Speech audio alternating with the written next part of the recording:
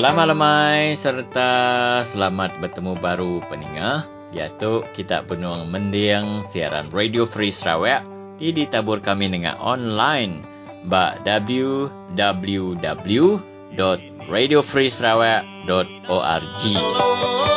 Siaran tu megah boleh didengar bala mayuh dengan aplikasi WhatsApp serta megah boleh didengar ba Facebook Radio Free Sarawak. Pendengar boleh bertelefon dengan kami ba lumur 013-551-5219. Aku nanduk baru pendengar ba 013-551-5219. Laban semina ba Radio Free Sarawak semua tahu pijaku.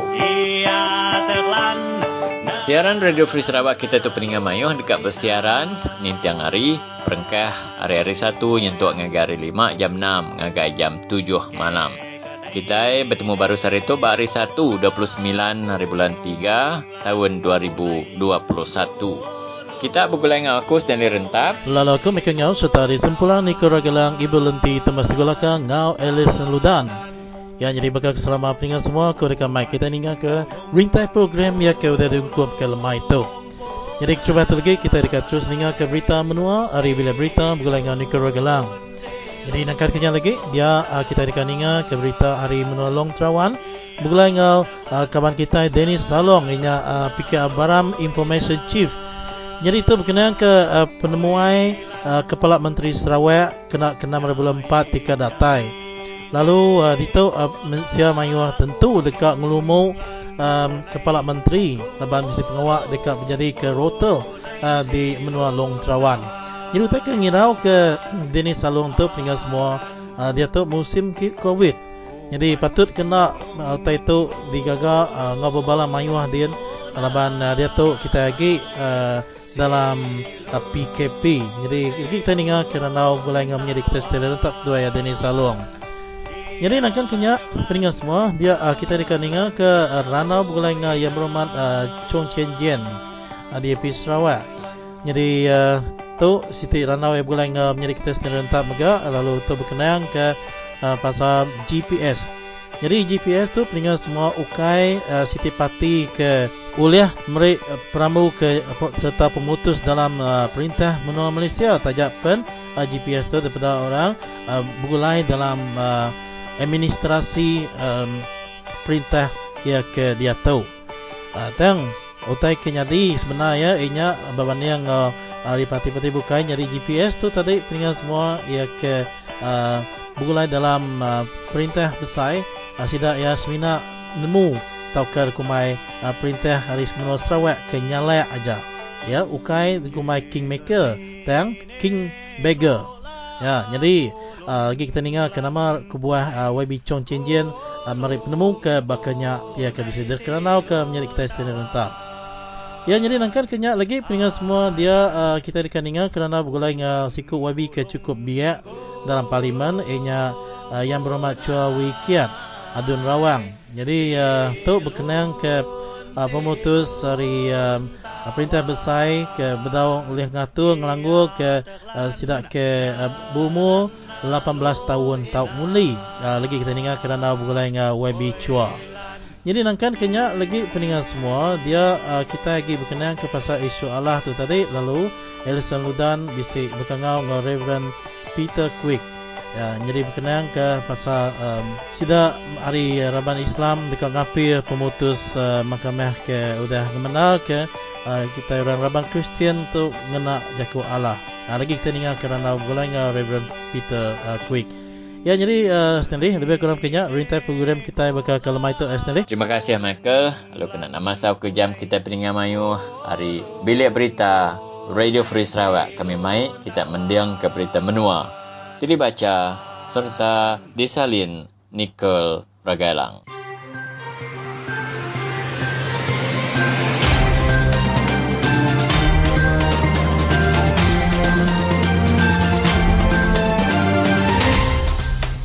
Terubah tu betam berita.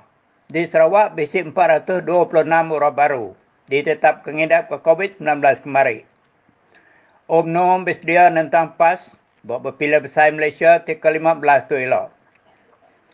Di Sarawak, bisik 426 orang baru ditetap mengidap ke COVID-19 kemari. Di Serian 203, di Bintulu 72, di Kuching 41, di Sibu 31, di Miri 22, di Julau 11, di Song 8, di Kapit 6, di Pakan, Serikai, Sebawah, Ngau Seri Aman, sama-sama 3. Di Kenawit, Ngau Demra 2, sama-sama 2, lalu sama-sama Sikuk, di Betung, Limbang, Mukah, Ngau Selangau. Bisik 205 orang baru udah gerai kemari. Lalu 2 orang baru udah nadai di taban ke COVID-19 buat hospital di Sibu kemari. Bisik 430 orang baru benuan diperhati ke Lutur. Di Melayu atau di Sabah, bisik 876 orang baru ditetap mengidap ke COVID-19 kemari.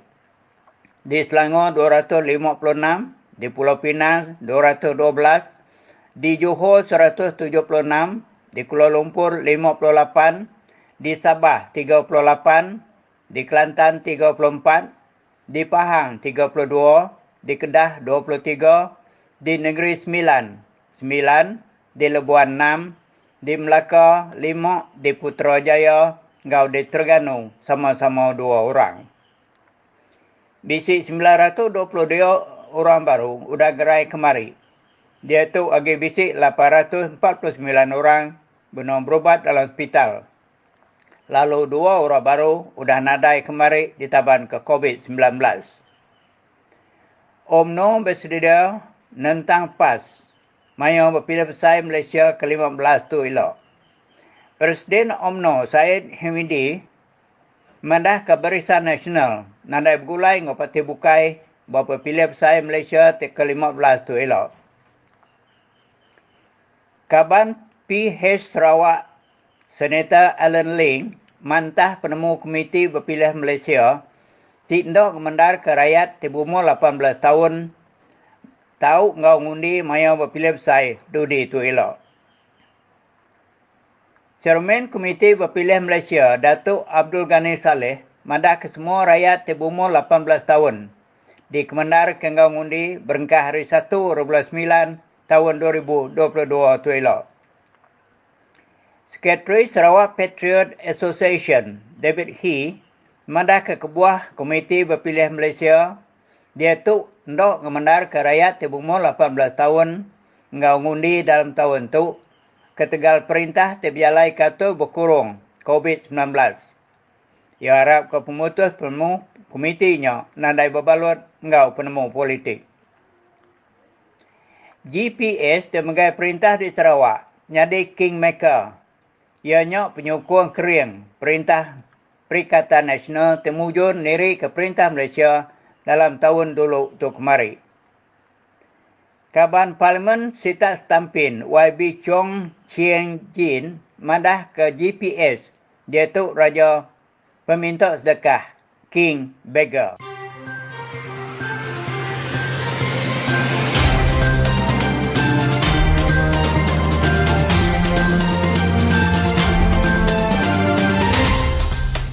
Berkenyaman tadi berita menua hari bilik berita Radio Free Sarawak. Lalu berita tahu dari pendiang kita baru lemai pergila. Jadi kita ingat tu dalam pendengar semua sebelum kita dengar ke Ranau ke Trubahaya, kita akan dengar ke Siti Jingga dulu.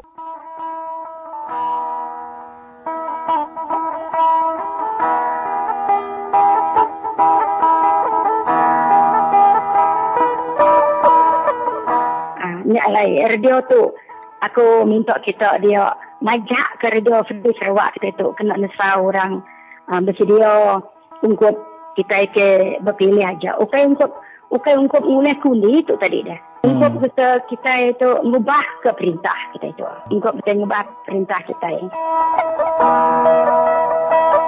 Radio Free Sarawak kita ini cukup kesan kami, terima kasih amat kami dengan kita. Nadai kita nesa kurang lagi rakyat terbuka aku masa saya. Tu very heart touching tu aku madangan very encouraging radio tu. Orang keninganya jarang dak tekuyang ia kena tak hardcore BN pan buat menua kami tu cuba ia ke benda na tegar radio denyak baru tidak udah ningo-ningo saya di keluar dari radio kita tu tadi pengandiri meri jakuk dia baru sudah nikit rumah panjai.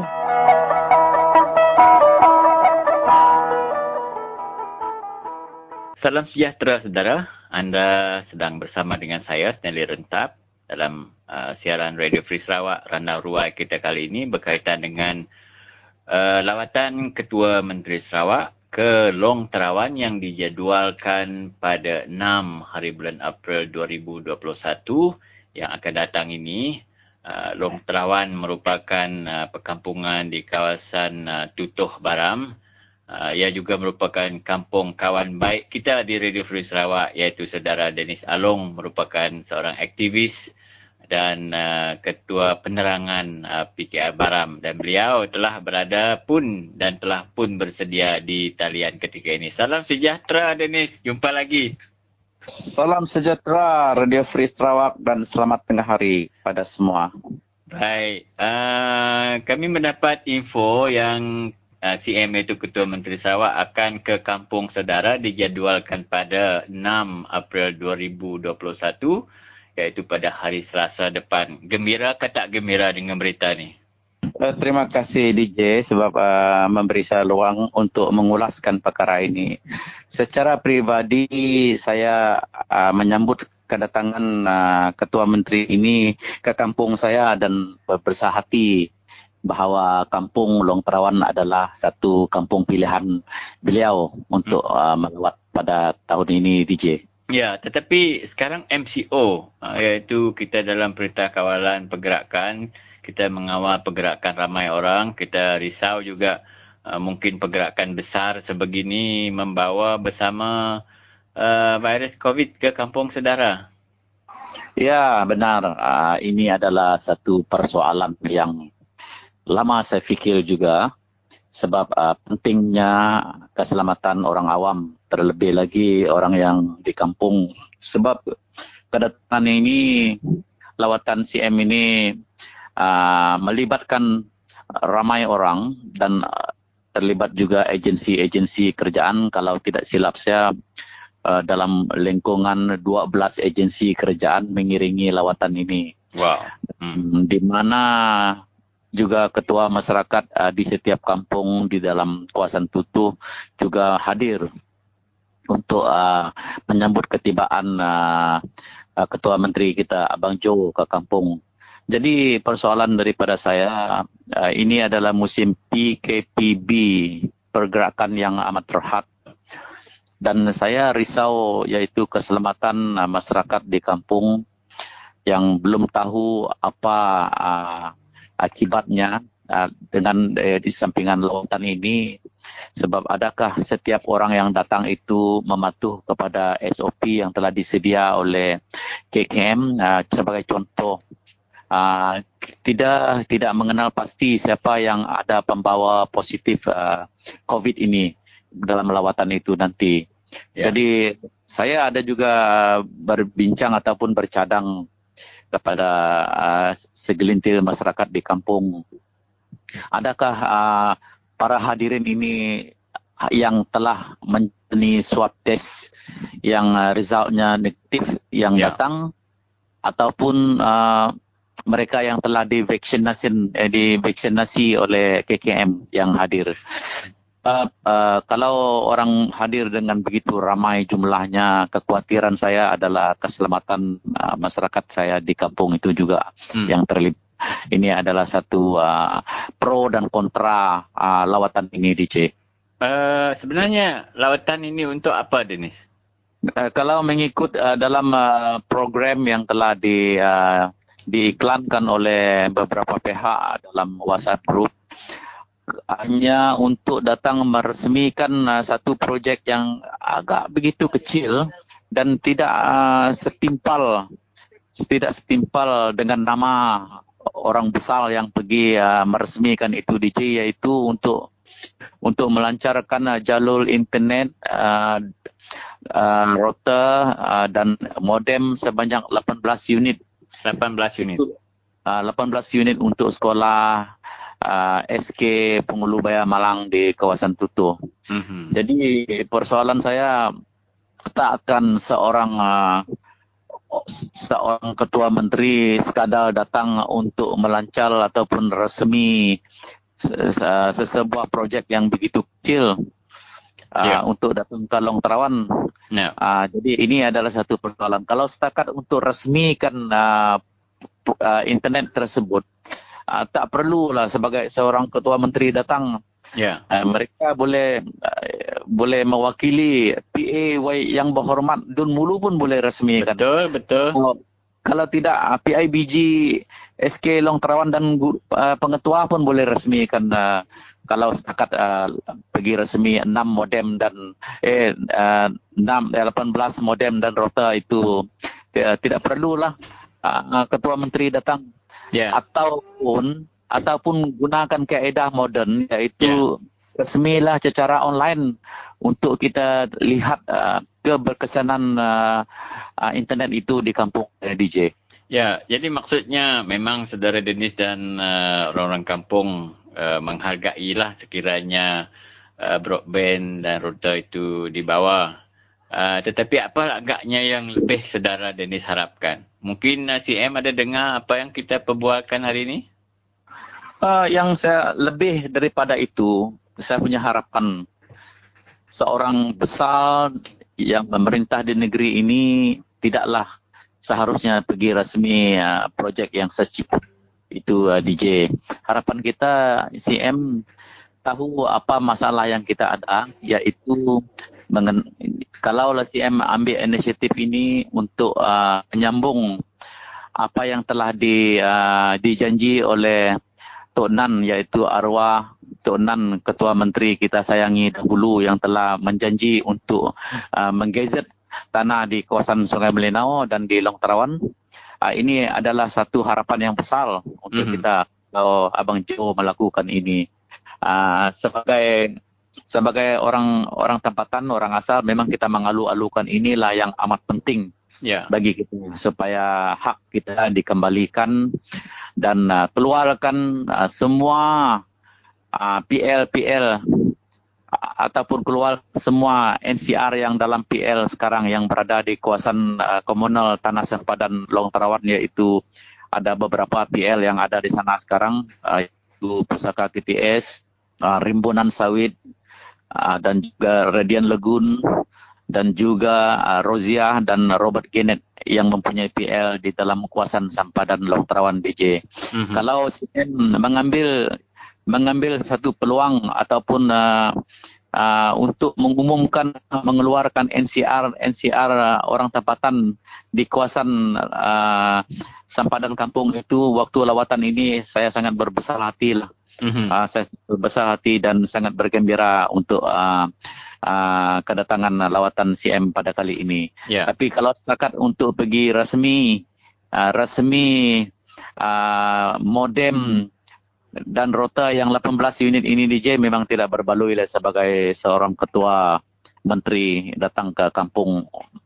Seolah-olah ini satu perkara yang amat mengecewakan kita lah. Janganlah CM harap sangat dengan 18 unit router tu akan dapat memujuk undi di kampung Long Terawan. Kalau tidak dengan mengeluarkan PL yang dijanjikan oleh arwah Tok Nan dulu, Dennis. Ya, betul DJ. Sebab kalau kita lihat, memang kita perlukan internet untuk generasi baru ataupun sekolah.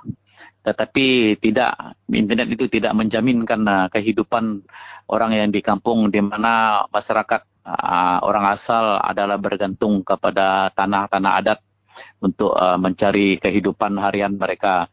Tetapi kini kebebasan orang asal itu sangat terhad sekarang sebab hampir semua tanah-tanah dalam kawasan Sempadan telah dikelilingi oleh PL yang telah diberi oleh kerajaan PBB ini kepada kroni-kroni mereka yang telah umum tahu DJ. Sebab pernah sekali waktu pilihan raya PRN ke-11, Ketua Menteri kita telah berjanji untuk menggazetkan tanah di kawasan Sungai Melenau, sehingga hari ini penggar PRN ke-11 itu hampir tamat. tapi tidak pernah ditunai oleh Ketua Menteri yang baru ini. Dan juga waktu itu disaksi oleh yang berhormat adun kita sekarang ini, iaitu Datuk Gerawat Gala juga ada sewaktu CM itu mengumumkan di Long Tanai pada pilihan raya 11 itu, DJ. Baiklah Dennis, itu masa yang kita ada. Apapun kita harap lawatan CM ke Long Terawan pada 6 April berjalan lancar, mematuhi segala SOP yang ada. Janganlah kita 2 darjat ya. Ada yang boleh didenda, ada yang tak boleh didenda kerana dia datuk lah, menteri lah, YB lah.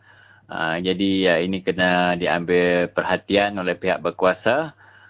Dan juga kita harap masyarakat di Long Terawan akan dapat manfaat sepenuhnya dengan lawatan Ketua Menteri Sarawak, tetapi jangan pula masyarakat kita di sana terasa terhutang budi pula kerana sepatutnya kita hukum ini GPS sama ini CM, kerana kalau dia dah bawa 18 unit tu router ataupun modem tu, cubalah 4-5 tahun dulu, tentu banyak sekali benda dah kita buat, tetapi ini dalam keadaan terdesak barulah mereka nak tunjuk muka.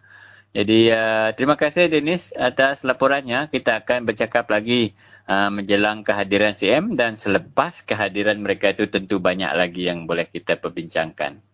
Terima kasih DJ.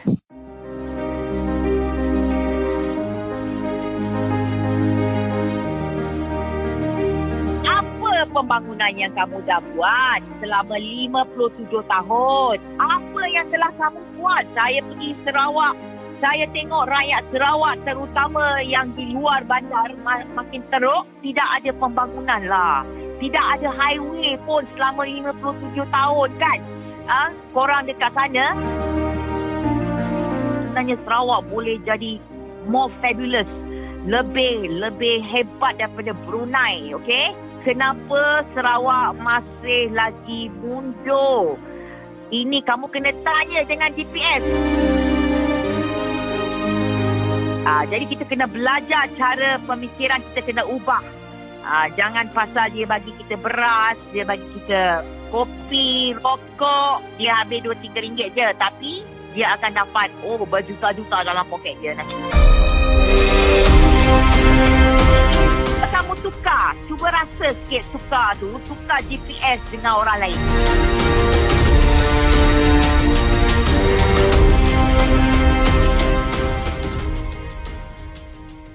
Selamat lemai, salam sejahtera, selamat bertemu kembali saudara. Anda sedang mendengar siaran Radio Free Sarawak edisi hari Isnin. Hari ini 29 hari bulan Mac 2021. Kami di Radio Free Sarawak mendoakan agar saudara senang, sehat hari ini. Program vaksinasi COVID-19 telah pun bermula awal bulan ini. Dan kita harap ia berjalan lancar dan semakin ramai frontliner akan mendapat suntikan vaksin COVID-19 ini. Tetapi sedikit yang membimbangkan kita kerana sehingga waktu ini belum lagi kita nampak apakah atau berapakah peratusan penduduk Malaysia, khususnya penduduk Sarawak yang telah mendapat vaksinasi. Kabarnya agak lambat, jadi kita mohon pihak berkuasa melakukan sesuatu kerana sekiranya kita lambat melakukannya, kemungkinan varian yang lain pula, versi virus COVID-19 ini pula dalam versi yang mungkin lebih kuat, dan ada kemungkinan vaksin yang kita terima lambat itu tidak berkesan lagi untuk menanganinya. Jadi untuk isu hari ini kita akan sebentar lagi bersama dengan YB Chong Chen Jen yang mengeluarkan kenyataan dalam surat khabar Borneo Post hari ini bahawa parti GPS ataupun gabungan Parti Sarawak bukan lagi sebagai kingmaker seperti yang mereka dakwa. Sebaliknya menurut YB Chong, GPS adalah king beggar. Bukan lagi penentu kuasa siapa yang boleh berkuasa di kerajaan pusat. Sebaliknya GPS sekarang hanyalah sebagai pengemis kepada kerajaan Perikatan Nasional. Kita dengar apakah hujah daripada YB Chong Chen Jen.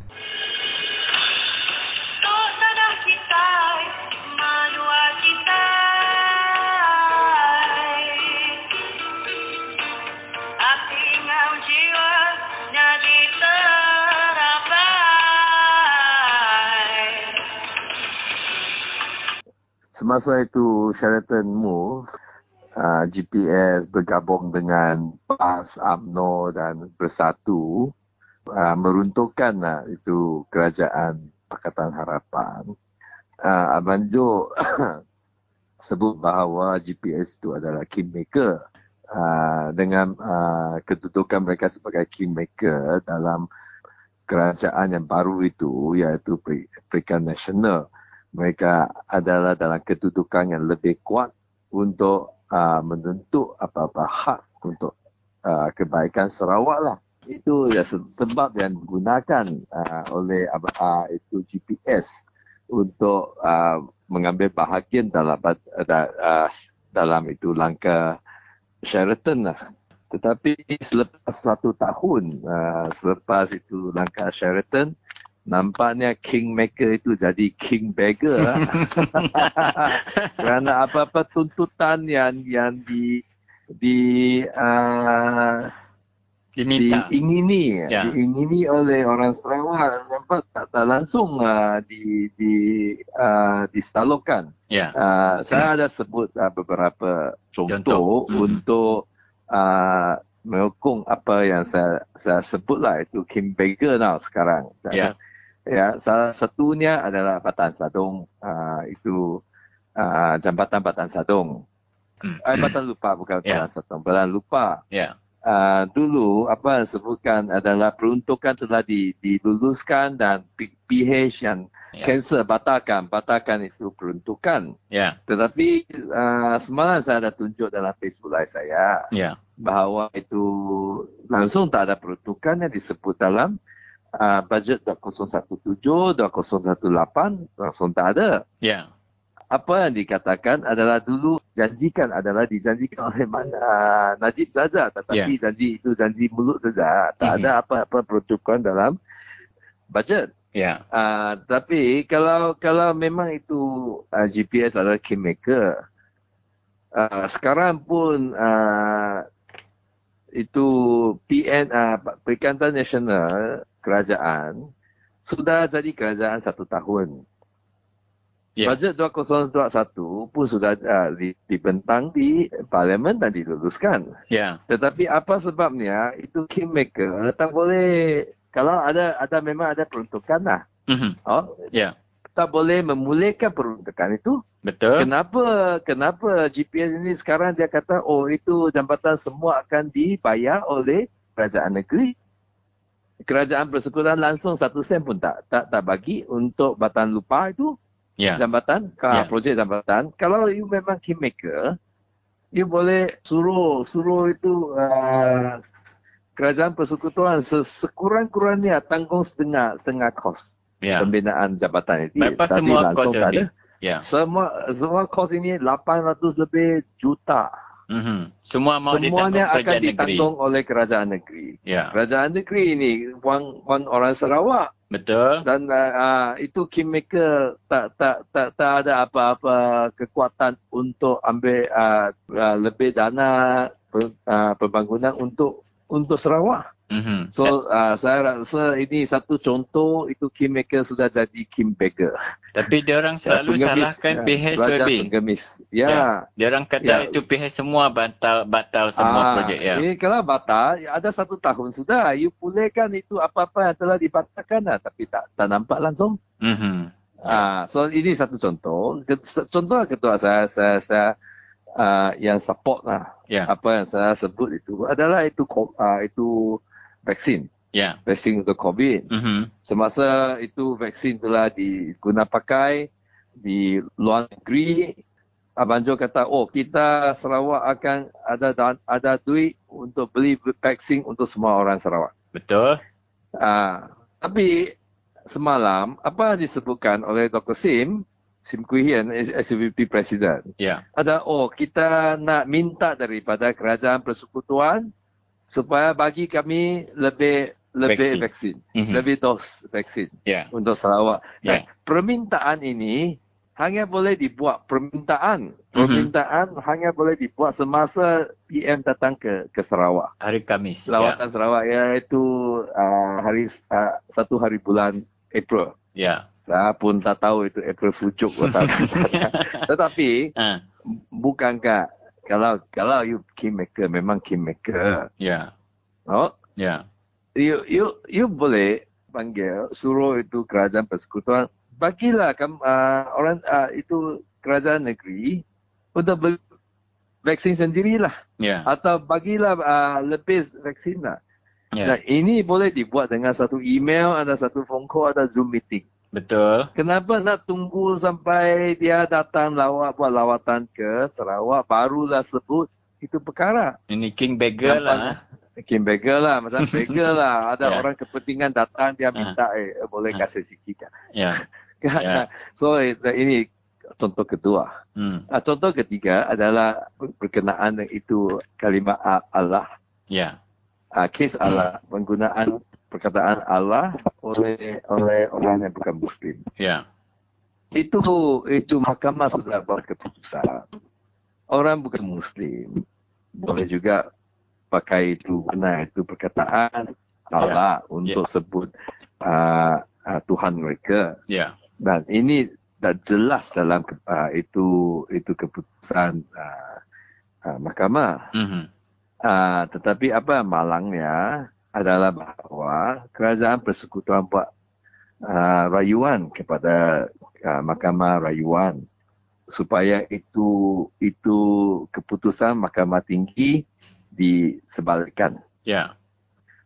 Sekarang persoalannya adalah kenapa kabinet buat keputusan macam ini supaya rayuan dibuat. Itu bukankah GPS ada wakil-wakil, ada menteri dalam itu kabinet? Kenapa menteri itu setuju dengan itu keputusan untuk buat rayuan? Abang Jo telah sebut bahawa di Sarawak ini bukan satu masalah. Walaupun di Sarawak ada masalah, tetapi hak kita orang Sarawak untuk mengamal agama masing-masing bukan saja tertakluk dalam Sarawak saja. Adakah apa yang sebutkan, dia akan mempertahankan hak kami untuk mengamal itu agama masing-masing ini hanya semasa kita di Sarawak. Kita keluar dari Sarawak, itu hak, sorry lah. Jadi tak ada hak. So ini menjadi satu yang amat ridiculous lah. Satu yang amat melucukan lah. Kalau you nak pertahankan orang Sarawak, di mana-mana letak itu orang Sarawak berada, itu hak kami. Betul. Bukan saja, you dalam Sarawak ada hak. Keluar dari Sarawak, you walaupun seorang Sarawakian, you tak ada hak langsung. Dan kita mesti ingat, kita ada lebih 100,000 orang Sarawak yang bekerja atau tinggal di Semenanjung dan juga ada yang di Sabah. Apa yang terjadi kepada mereka? Dan kingmaker, you are the kingmaker. So kingmaker, kalau you say, no, I cannot support this policy, this decision untuk buat rayuan. Kalau you buat rayuan, saya keluar. Itu kerajaan sudah, PN sudah jatuh, sudah. So tapi tampaknya apa yang terjadi sebaliknya, yang bukan itu menteri yang bukan untuk mempertahankan kami. Kononnya nak mempertahankan hak kebebasan itu mengamal itu agama masing-masing itu stres tinggi. Dia kata, jangan sebut itu perkara lagi. Itu hanya politicizing. Itu apa yang terjadi di Semenanjung adalah bukan apa yang ada beza dengan Sarawak. Tapi kita nak be clear. Yang kes terlibat dalam kes itu ada seorang Sarawak. Betul. Itu Alan. Namanya Alan kan? Yang terlibat dalam kes Allah itu, perkataan Allah itu, yang seorang Sarawak. So, what happened? So, nampaknya itu GPS langsung tak ada apa-apa gigi. Semasa berdepan dengan itu Muhyiddin dan apa-apa kolik mereka dalam kabinet. Diam saja, terima apa-apa saja. Ini dengan ada berbeza dengan kingmaker yang disebut-sebutkan oleh Abang Jo sebelum ini. Rakyat. Dan ini juga satu kisah yang saya sebut, contoh untuk buktikan bahawa ini kingmaker sudah jadi kingmaker. Ya. Boleh minta saja, tak ada kekuatan, tak ada kedudukan yang kuat, tinggi untuk depanan dengan itu Muhyiddin dan rakan-rakan mereka di Semenanjung. Rakyat harus sedar Wabi bahawa sokongan mereka tu untuk pertahankan kedudukan mereka saja, bukan rakyat Wabi ya. Mungkin untuk mempertahankan kepentingan pribadi sajalah itu orang-orang menteri supaya boleh jadi menteri, ada jawatan tinggi dalam gaji besar. Bagaimana dengan undi 18 Wabi? Undi 18 juga. Ini kami Perkataan Harapan telah luluskan pindaan perlembagaan persekutuan di mana untuk menurunkan umur pengundi daripada 21 ke 18. Ini memang satu yang amat dialuk-alukan dan diterima baik oleh itu orang muda. Ya. Ramai orang muda. So, ini diluluskan dalam Julai 2019. Sepatutnya dalam 1 tahun, apa-apa subsidiary law, apa-apa mekanisme harus dilaksanakan, disiapkan untuk supaya orang-orang muda berumur 18 ke atas boleh undi. Ya. 1 tahun. 1 tahun daripada Julai 2019 adalah Julai 2020. Ya. Tapi sampai sekarang tak ada. Walaupun satu tahun tangguh pun Julai 2021. Ya. Tetapi apa yang disebutkan isi adalah September 2022. September. Ambil masa begitu lama untuk implementasikan apa-apa yang telah kami buat pindaan dalam perlembagaan. Ini tak masuk akal dan tak munasabah, tak boleh diterima lah. Ya. Dan apa GPS yang buat? Ya. GPS kata, kami amat kesal. Kesal apa? You are the government. Ya. Tarik diri lah. Tarik diri tu jatuh lah. Tarik diri lah. Ya. Kesal tetapi masih duduk dalam jadi kerajaan. Semua apa-apa yang penting itu kesal tentang keputusan. Tetapi you are part of the government. So inilah menunjukkan walaupun mereka jadi sebahagian kerajaan persekutuan, tapi mereka tak ada kuasa yang benar untuk membuat keputusan. Dia hanya dikuasai oleh Muhyiddin dan gengnya. Dipermainkan dan diperdayakan. Ya, dia orang GPS ada berapa MP Parlimen dalam kerajaan perikatan Wabi? 18. 18. Itu cukup besar jumlahnya Wabi? 18 keluar sudah PN government sudah jatuh. Sudah lingkup sudah, tutup kedai sudah. Ya, mereka ada 4 orang menteri kan? Ya. 4 menteri. Dan beberapa orang timbalan lagi, ya. Apa mereka buat? Nampaknya ini kingmaker lah, no longer kingmaker. Jadi dalam pilihan rakyat negeri nanti mereka akan kempen suruh bagi kuasa dengan mereka lagi, Wabi? Itu your mentality sudah jadi kingmaker. Ya. Bagaimana nak mempertahankan hak orang Sarawak yang saya sebut itu? Peruntukan untuk pembangunan yang disebut-sebutkan, hak untuk mengamal agama, kebebasan untuk mengamalkan agama masing-masing dengan cara masing-masing pun terancam. Hak untuk orang muda untuk mengundi pun terancam. Hak untuk keselamatan nyawa pun terancam. Bagaimana orang Sarawak boleh bergantung kepada GPS untuk memimpin negeri kita. Betul. Kalau itu yang hak asasi itu pun tak dapat dipertahankan. Ya. So itu gelaan barulah untuk GPS lah. Ini King Bagger. Kenapa mereka takut undi 18 lebih? PN maksud saya. Oh, memang kerana orang muda mereka ada pendirian masing-masing. Mereka tak senang diperdayakan, ditipu. Cara politik lama itu GPS yang di mana kalau bagi duit, you undi saya. Saya buat sikit salan, you undi saya. Itu tak boleh digunakan lagi. Tak ada efektif di kalangan orang muda. Oleh itu mereka takutlah. 8 juta pengundi baru muda YB ya. 8 juta. 4 juta ya. 4 juta ya. Okey YB, terima kasih atas penjelasan itu. Kita cakap lagi lain kali. Okey, alright, thank you.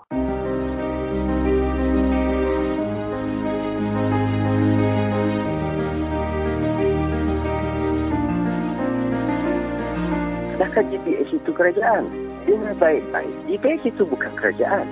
GPS itu adalah parti yang memegang amanah yang diamanahkan oleh rakyat untuk mentadbir duit yang ada dalam kantung kerajaan. Yang kita maksudkan kerajaan adalah semua 82 wakil rakyat dalam DUN yang telah dipilih oleh rakyat, termasuklah yang membangkang dan juga bebas. Itu yang kita panggil kerajaan. Kalau GPS itu adalah kerajaan bulat-bulat sendiri, kita kena buka minda kita. Betulkah GPS itu kerajaan? GPS itu parti. Tapi apa yang kita lihat, duit yang ada dalam kantung kerajaan, yang mana daripada cukai pintu, daripada bil elektrik, bil api, bil air kita, dan cukai jalan, apa-apa segala duit yang masuk dalam kantong kerajaan seolah-olah dan yang seperti yang kita tahu diguna pakai oleh parti yang memerintah dan mengatakan itu duit diorang, sehingga MRP dan RTP daripada duit daripada kantong kerajaan ini pihak GPS tidak memberikan kepada wakil-wakil rakyat yang lain.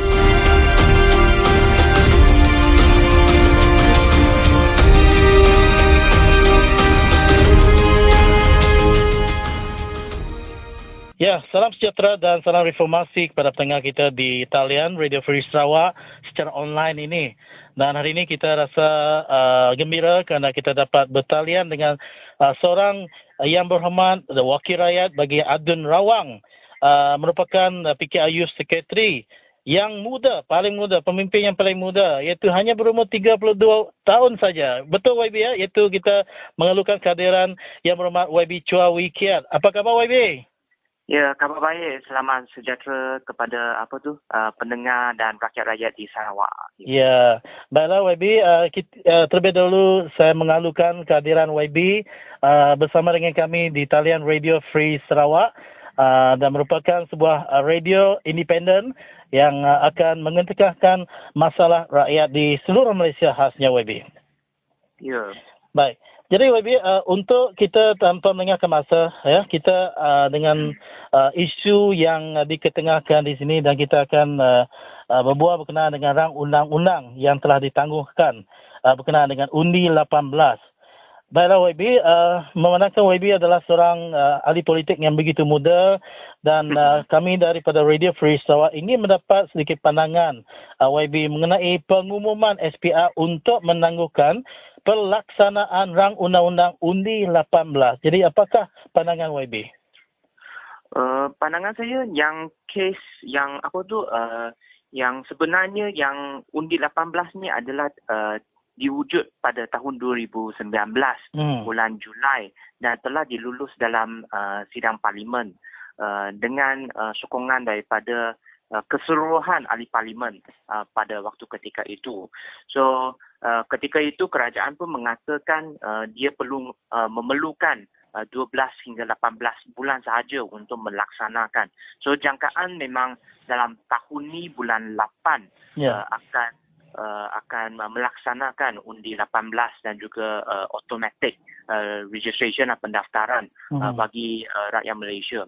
Cuma dalam 2-3 tahun ini kami pun tengah excited nak menunggu pendaftaran secara automatik dan juga menurunkan umur undi ke 18. Tapi tiba-tiba kita nampak kerajaan dia buat satu pengumuman yang mengejut ketika saat ini yang telah berhampir dengan bulan Ogos. So untuk pandangan saya itu memang bermotif politik. Saya percaya ini bermotif politik disebabkan kemungkinan kerajaan Perikatan Nasional dia gagal menarik hati dan juga gagal mendengar suara anak-anak muda yang terutamanya dalam umur 18 ya. Ya, baik. Jadi kalau kita melihat daripada segi politik ini adalah bagaikan satu muslihat. Adakah YB melihat ini sebagai satu muslihat yang dimainkan oleh pemerintah yang diterajui oleh Tan Sri Muhyiddin Yassin untuk mengelakkan pemuda memilih untuk menjelang pada pilihan raya yang akan datang? Ya, pandangan saya sama. Disebabkan kalau kita nampak keadaan hari ini, saya percaya dengan keadaan politik pada hari ini yang dapat menarik perhatian anak-anak muda bukanlah daripada pihak Bersatu.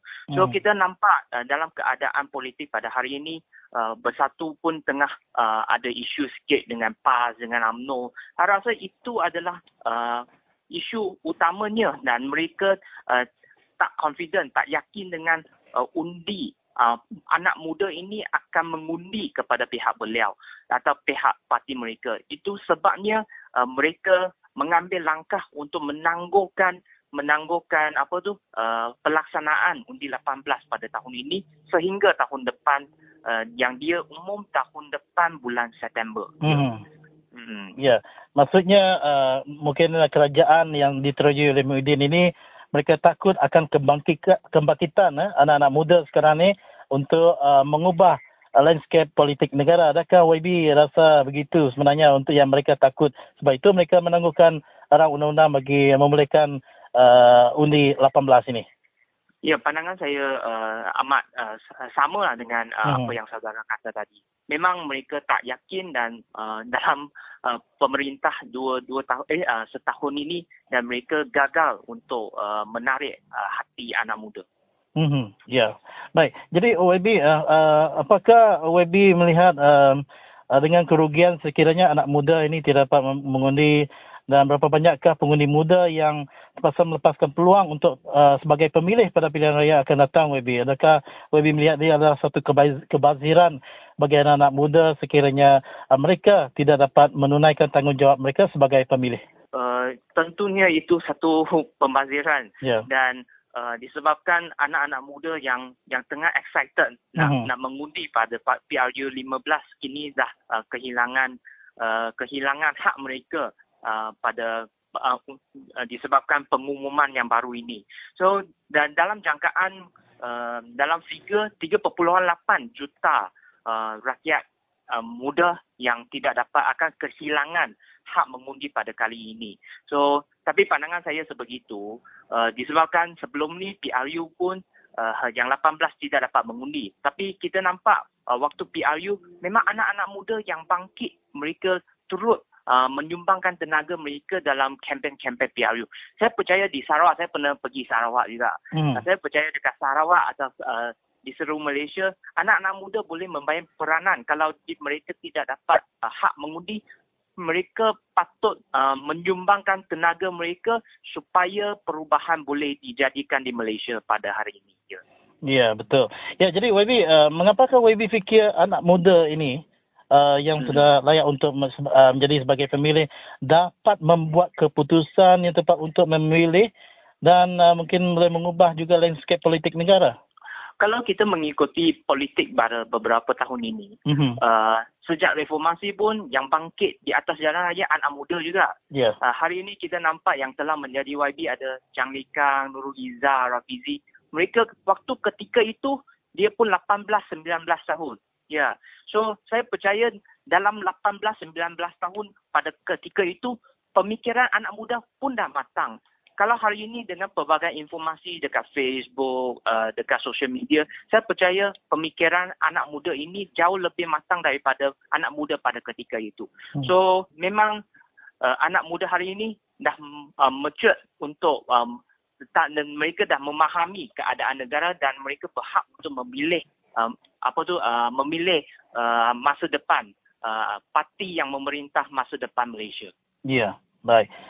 Ya, yang soalan terakhir di sini YB ya, manakah YB adalah merupakan seorang pemimpin yang muda dan apakah yang harus dilakukan oleh pemuda PKR secara keseluruhannya untuk berusaha agar undi 18 ini kembali pada garis masa yang sesuai dan tepat supaya hak-hak anak-anak muda ni tadi dapat tunaikan bagi suara mereka dalam terjemah pada kertas undi mereka sekiranya mereka layak untuk mengundi YB. Kalau kita tengok keadaan pada hari ini, sebenarnya isu undi 18 ini adalah salah satu efek disebabkan oleh pengkhianatan yang berlaku sejak Sheraton Move. Memang sejak dulu hingga kini kita sedia mendengar suara-suara anak muda. Itu sebab ketika kita memerintah negara, undi 18 adalah salah satu isu yang kita telah bangkitkan dan automatik.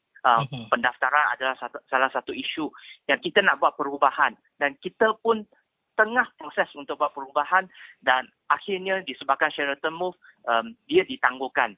Kerisauan saya mungkin pada tahun 2022 dengan kerajaan yang sedia ada kemungkinan mereka akan tangguh lagi. So saya berharap anak-anak muda hari ini patut bangkit sekali lagi supaya memilih kerajaan yang betul-betul mendengar suara anda dan kalau kita dapat mandat lagi pada PRU 15, kita akan melaksanakan lebih lagi polisi-polisi yang sihat supaya perubahan dapat dijadi di Malaysia ini. Ya, itulah tadi saudara kita bertalian bersama dengan Adun Rawang dan merupakan PKRU Secretary iaitu Yang Berhormat Chua Wee Kiat di talian bersama dengan kita di Radio Free Sarawak.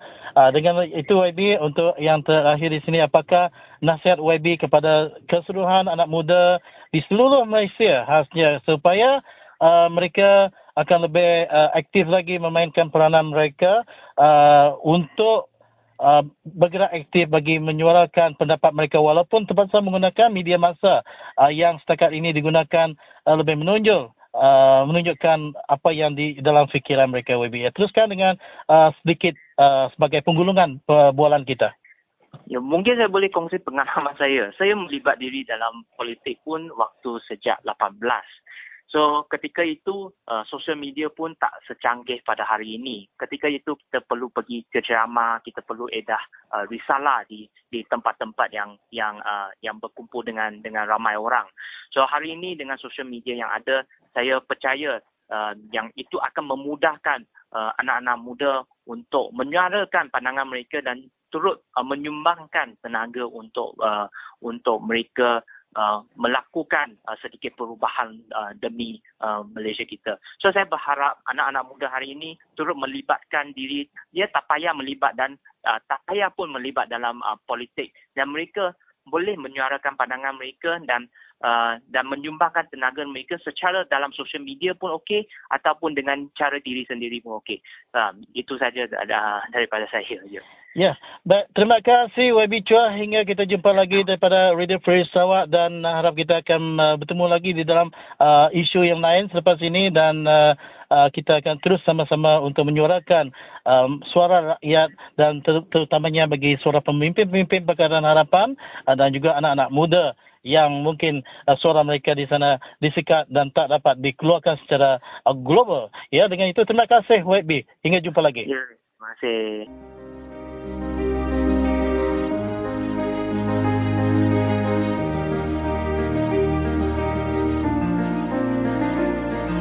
Aku beri peransang aja kalau seluruh rakyat menua Sarawak bangsa lebih lagi bangsa Ketiban. Jadi kita dia tu berhati-hati dia tu kita mesti nak pandai kita nemu nak kuasa dari empu. Kuasa apa jari kita. Uli apa jari kita. Duit perintah hanya duit rakyat. Jadi kita ingat kita. Anak sekali-kali kita tadi Allah umpan orang, kita Allah tulik orang. Jadi kita Allah suap orang nak harta dari rempu. Anak sekali-kali kita anak Allah tulik orang. Udah kita ngundi berisan ngambil tanah kita. Udah kita ngundi berisan ngambil pulau kita. Udah kita ngundi berisan ngerubah duit kita. Tidak tahu mamut kaya raja. Seluruh benua Sarawak kita dia. Habis duit kita rakyat dirubah orang. Jadi dia tu serubah duit, selagi duit sampai habis ingat ke kita. Jadi aku madah dengan bala kita rakyat.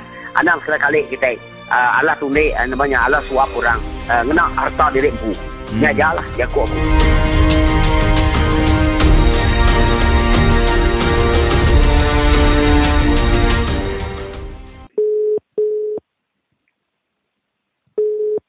Halo. Ya. Aku tu Ellison Ludan dari Radio Play Sarawak. Oh, ya. Nama berita Nuan Rebron. Okey, kami barang gerai kena nama-nama. Kerja kita udah buka? Anak kan itu kearahan. Kami kena online ya lah. Oh, sama lah kita. Oh, kena online. Dah boleh buka. Oh. Kak nanya tentang tanya reka jako Allah tadi. Kau tinggi madah ke semua boleh kena tang sida Muslim tadi. Nama kita ngetan kenya. Okey, Kang Apel baru. Aku ni saya Nuan Rebron tentang punya. Ya aku kena kesan dampak jakolah Allah tu. Kes mina bahasa Malaysia aja ketiban lebih lagi. Lepas ketiban kena jakolah salah dah. Dia jako Melayu ternyata bahasa Malaysia. Allah aja nak ni. Apa ya? Dalam Alkitabnya Allah aja.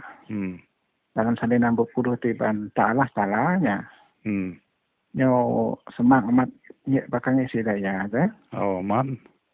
Dalam di semak tu tak diharamkan dari hari katanya. Jadi kita tu meh iban orang kena bahasa Malaysia nya meh kena kesannya dah. Sekarang itu Sarawak ngetan kian kan dengar deh. Ya. Perintah Sarawak lagi ngetan kian ada ngetan ke orang membenar kita ngajak kelas halal kan. Ya. Kuningan Selangor dah nau lihat geng nak. Ya, Sultan Selangor. Sultan Selangor dah masuk orang nak namanya perkataan kudus. Ko ya ahli tuci ngi sidaya. Ko jako lah. Ko saya sidaya. Tak kuninga siti jako Tok-Nan sebab Tua Menteri kita kedulu semua oleh kena ko ya. Piamanya video ke sen forward orangnya dah. Bisa mereka baku madah ke yang tan kena semua kita bisa kebebasan nak jakonya dah. Dan kita nak nemu kepala menteri kebaru tu lompai masuk penemu ya. Ya ke mesti ke sampai tadinya kelimpahnya mesti ke bisa orang ke nyakalnya ya ke ngapil-ngapilnya dah. Bisa no kebujako kasar na jako bisa menda videonya ndai Reverend. Ada eko. Nada ini. Ya kak ngancur ke semua gereja kena. Nya induknya. Bisa yang viral. Hanya semua orang nemunya. Nah induk berkenyak banyak kenuan ternyata nama aku kita banyak. Kayak semina ya kebenaran ya benci pada orang Kristian kebenaran. Kayak semina jakolah talanya. Kebenarannya itu nyangkam jakonya sih. Yang mendak orang Kristian. Amat. Ya kebuah ya kamai tim ya aku ya lah. Kena nakut. Nemu kena nakut kayak ataupun ni nemu kita artinya ya nang segi bisi kumpulan rempu dah, kumpulan orang kejai dah. Ya nama Putri Mujahidin ku ya dah. Aman. Maka bisi dah 2 tiko laut ke berketuk kan orang ke dekat kan orang ke. Mana? Orang nanti bawa pelajar tu Ada pelajar aman. Laut ke dekat orangnya nemu orangnya nama jakolah Allah tu kai jako Islam jako orang Arab tinon tidak sejarah sebenarnya Islam masuk menua Arab udah sikit jako orang Arab yang kena jako nya mata belakang orang Indonesia ini orang Arab kena jakonya tidak amno tu kak nguat ke nama undang-undang syariah ko seda kena ngetan ke nya siterinya jako Allahnya pia ko seda nama tuju sudah berkenyak kini saya Nuan Rebron. Nabor tu agama atau campur dengan politik ya. Untuk agama laban dalam ada kak bisi pilihan raya macam kenyado Nah sudah tu kak ngiga sokongan orang semua orang laut orang Melayunya menterinya. Pia tujuan sama punya kenuan. Nya tuju ternyata. Jadi harap ke orang bukai kita tahu kita ada persatuan Dayaknya bisik ke memang lapor ke bala polis ke bisik pelaku lapor ke bala polis ke statement indoknya deh. Aman. Kita Dr. John Bryan tu bisik ngumpul duit kena ngelaban bakot ko pasal indok kebijakan kasar yang tadi lah. Ya, itu bisik orang kenya mana orang ke nama tu ukai semena ya nama tu ngetan ke situ agama tang ngetan ke nama identiti kita ya laban jakoknya tinon meda salinan pudus ketiban ke warna cilon mo deh nya ko baru coba ya ke kulit cilomnya nya ke coba pudus ketiban coba deh jakolah tanah tu dah lama dah kena kenyau ke ketiban ke bisi pudus coba ya ke kulit cilom mo deh ke tebalnya nya ko barunya. Bisa kita Reverend pasar Ramadan kad buka orang rutinya tiap-tiap hari lalu bos sedang ke puasa atau kira sebulan kita nak ada seorang ke gereja sekali nak mulai seminggu bukan ni kuasa sepenuhan. Nanti orang bisa berjakau kenya nak deal mengada. Naman kita nak kebenaran kurang namanya benar kenya namanya tempat awam kan tempat umum kan. Ya lah. Tempat kenya lah kita mesti orang ke nama tu nama melabannya lah mesti persatuan kenya ke berjakau bersuara katanya ada. Ngeriang ke kita lah. Ngeriang kita ya. Bagi orang ketua-tuai, orang ke pengawal, orang nama bisa suara dengan mayom katanya. Bisa ngasorang rei memet lah. Nak temu sejak tengah nonton senapak punya dah.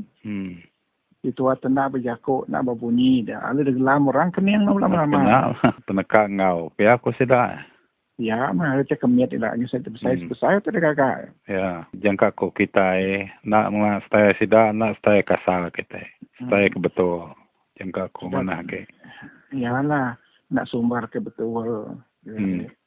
Tanda ketua dia diri dah. Nak kira kita akan nutup mulut tu lalu kat gelam ya macam yang lama-lama dah. Bagi bakal di Sarawak tu dah. Sarawak tu majoriti kita Dayak tu Ya. Majoriti orang Kristian lagi dalam nama tu nama aku sedaya Sarawak tu bedau bisa official religion lah. Itu tu lagi bedau bisa agama resmi sekular Sarawak aku dah. Ya amat. Kalau kita boleh voice out. Berjaku, dia bakal anak ketiban ke pandai ke bisa penemunya. Berjaku lah bersuara, sedikit suara. Nak jalan ke betul, nak jalan undang-undang.